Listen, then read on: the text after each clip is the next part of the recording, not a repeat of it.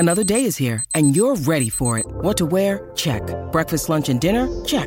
Planning for what's next and how to save for it? That's where Bank of America can help.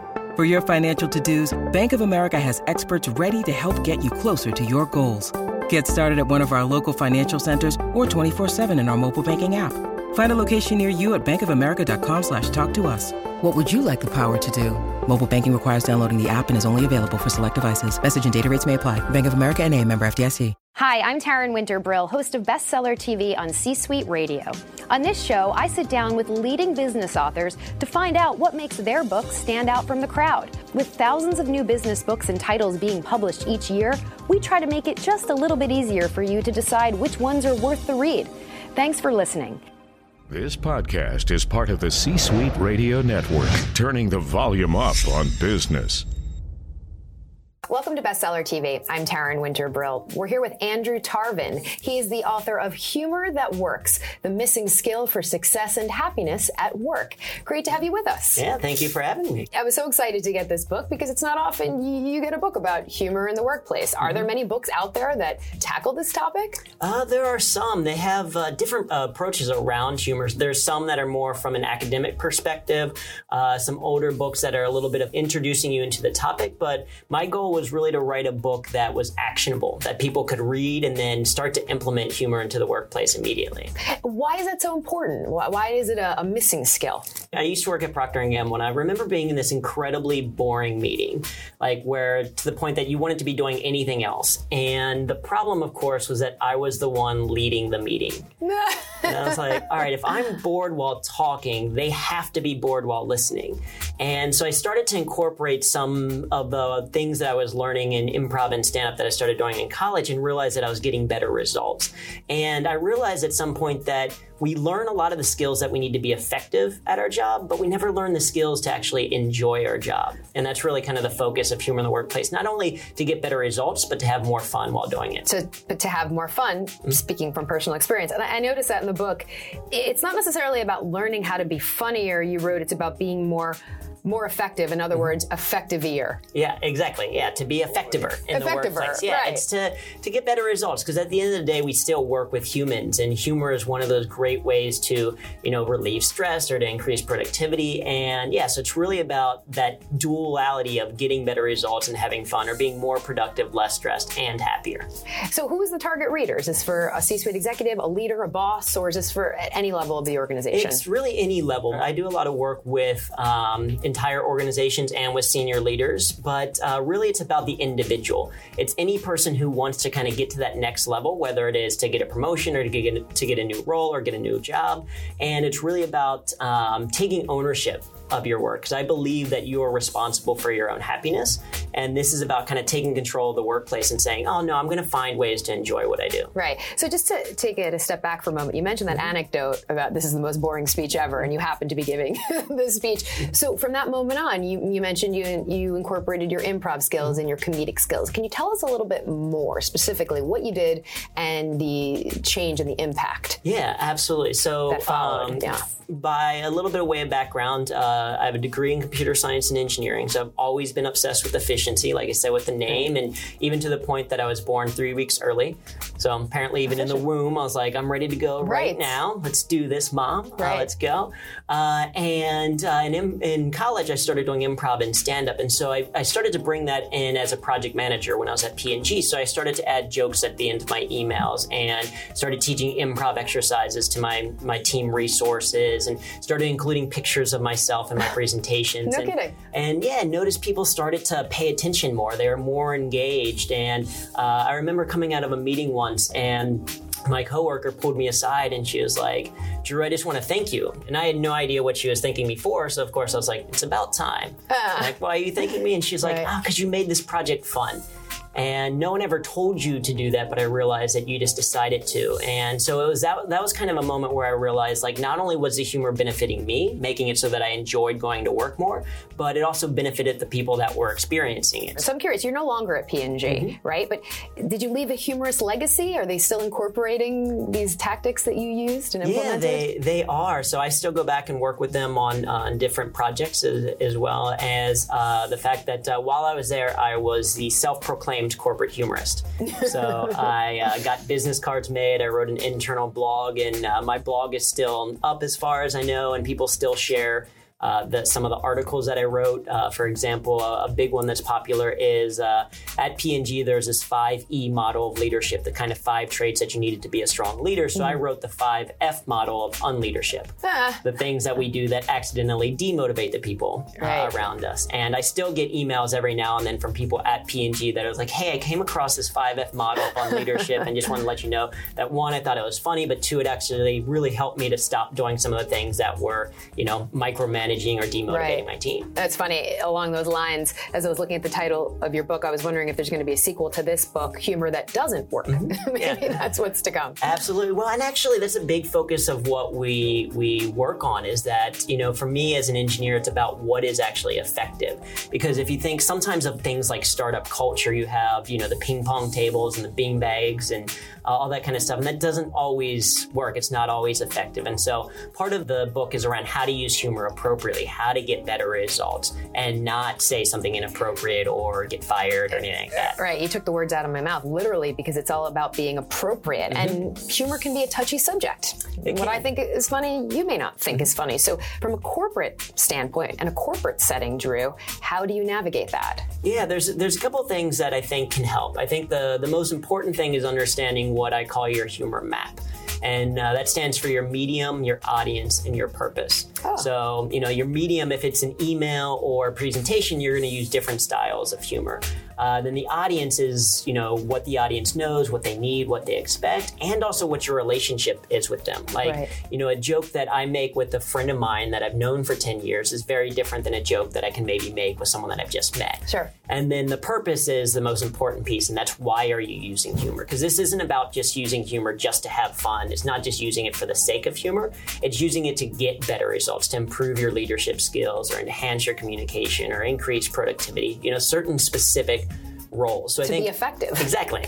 And so I think that's part of one thing that can help people. And then I think the other thing to help people use humor appropriately is to understand that in the workplace, it's less about being a comedian.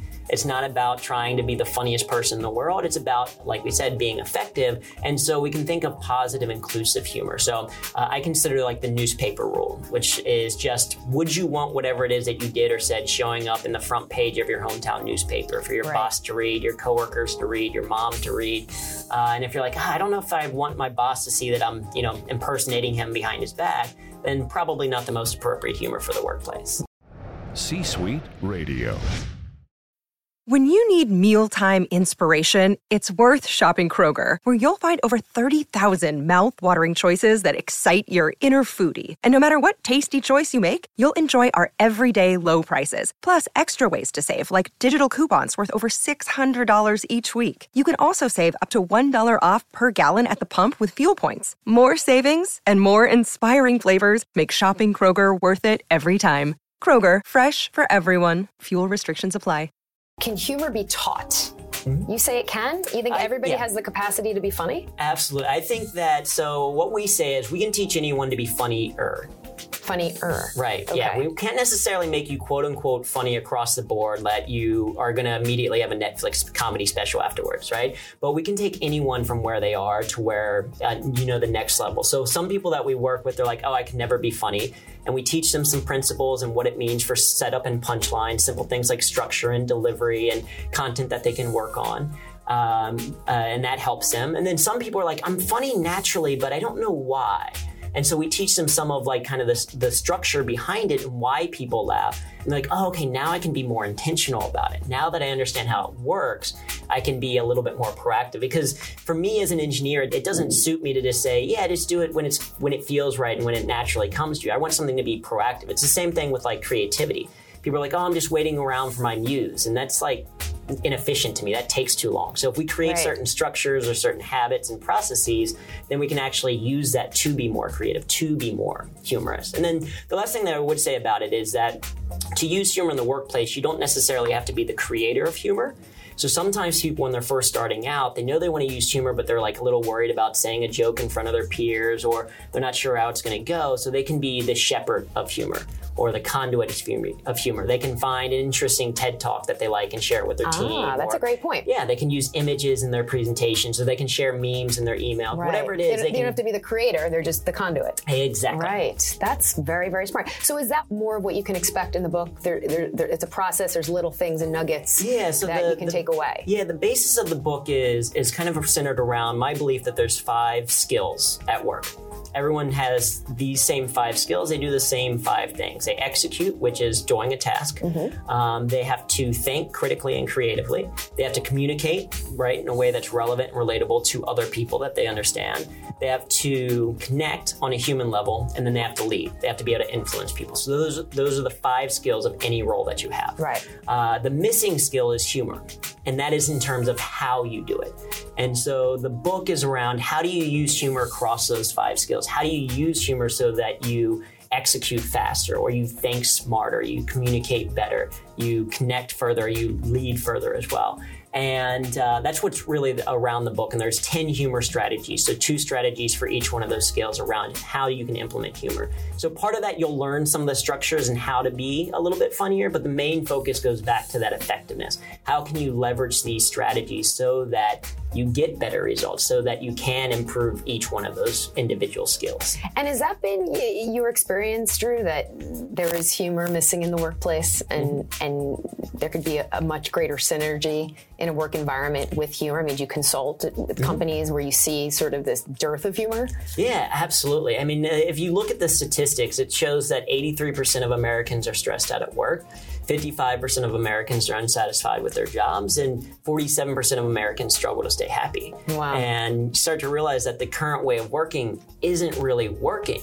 And when you consider that the average person will work 90,000 hours in their lifetime, right? That's like longer than watching everything on Netflix, right? That is a lot of time. You start to realize that the current way of living isn't really living. And a lot of times it's because people don't realize that they have control, that they can choose to find ways to make things more fun. And for whatever reason, we have this mentality that, oh, work just feels like work. Like if you are lucky and you do what you love, right, you know, you're one of the select few, you're very fortunate. Yeah. But the reality is that it's less about doing what you love and more about loving what you do. Well, it's interesting. My brother always says there's a reason they call it work, not fun. It's not supposed to be fun. If it was fun, they'd say, okay, every day I'm going to fun. Yeah, right. But you're kind of saying the opposite. No, there is room for fun no matter what. There's room for both, because it's ultimately a third of our life that we spend in the workplace. And that to me is far too long to say, oh, well, I'm not going to enjoy it so that I can try to hopefully enjoy the other 2/3. But I'm just curious though, do you think it has to come from the top down in an organization? I mean, what about the person who's watching saying, yeah, but my boss does not have a funny bone. I'm afraid to kind of cross that threshold into humor because that's going to possibly impact me negatively. Yeah. I don't think that it has to come from the top down. Like, certainly it can help, right? That's how you create the culture of it, is when it does come from top down. But as an individual, it goes back to that choice piece. It goes back to what are you doing individually for yourself? And a lot of times people never try humor, never knowing that people desperately want it. In one study, they found that 81% of employees said that a fun workplace would make them more productive. And roughly half of the people in that same survey said that they would take less money if their job was more fun. Right. Like, people are desperately looking for it. And people just don't know that they can use it, or they don't know how to use it. And the number one reason why people don't use humor in the workplace is they say that their boss or coworkers wouldn't approve. Fear. Right? They're fearful of it. But the reality is, right, they can't control how you think. They can't control some of these small things that you can do for yourself in your own execution or for your own individual team. Right. And it's my belief that if you were to work on it for a period of time, that if they said no humor whatsoever, then maybe it's worth looking at something else. But maybe you're not in the right job. But a lot of times it's an education thing, because senior leaders, they want things that are going to get better results. And when an entire organization uses humor, they see an increase in employee engagement, a decrease in employee turnover, ultimately an increase in profit. So if you went to your boss and you were like, hey, I have this strategy that can help us increase profits, I doubt they would just say no across the board. Yeah. They'd be like, what do you mean? Let's learn a little bit more. And that's what we do, right? That's the big focus of the book, is to share with people the specific strategies so they can get better results. And we're seeing it across serious organizations as well. So we've recently done some work with the FBI, with the Red Cross, with emergency first responders. So people that you think of in very serious roles, they're looking and searching for humor because of the human element. No, it's great work that you're doing. And the book is really unique and insightful. And it's things that I think seem obvious, but are not easy to execute. And you lay out the map literally. Thank you for being here. It's terrific. Absolutely. And we look forward to the next book. Maybe it's about puns. Hey, there you go. Thanks again. If you'd like more information on the book, just check out our website, csweetbookclub.com. That's C-Sweet Book Club. I'm Taryn Winter-Brill. Thanks for watching. We'll see you next time right here on Bestseller TV. This podcast is a part of the C-Suite Radio Network. For more top business podcasts, visit c-suiteradio.com.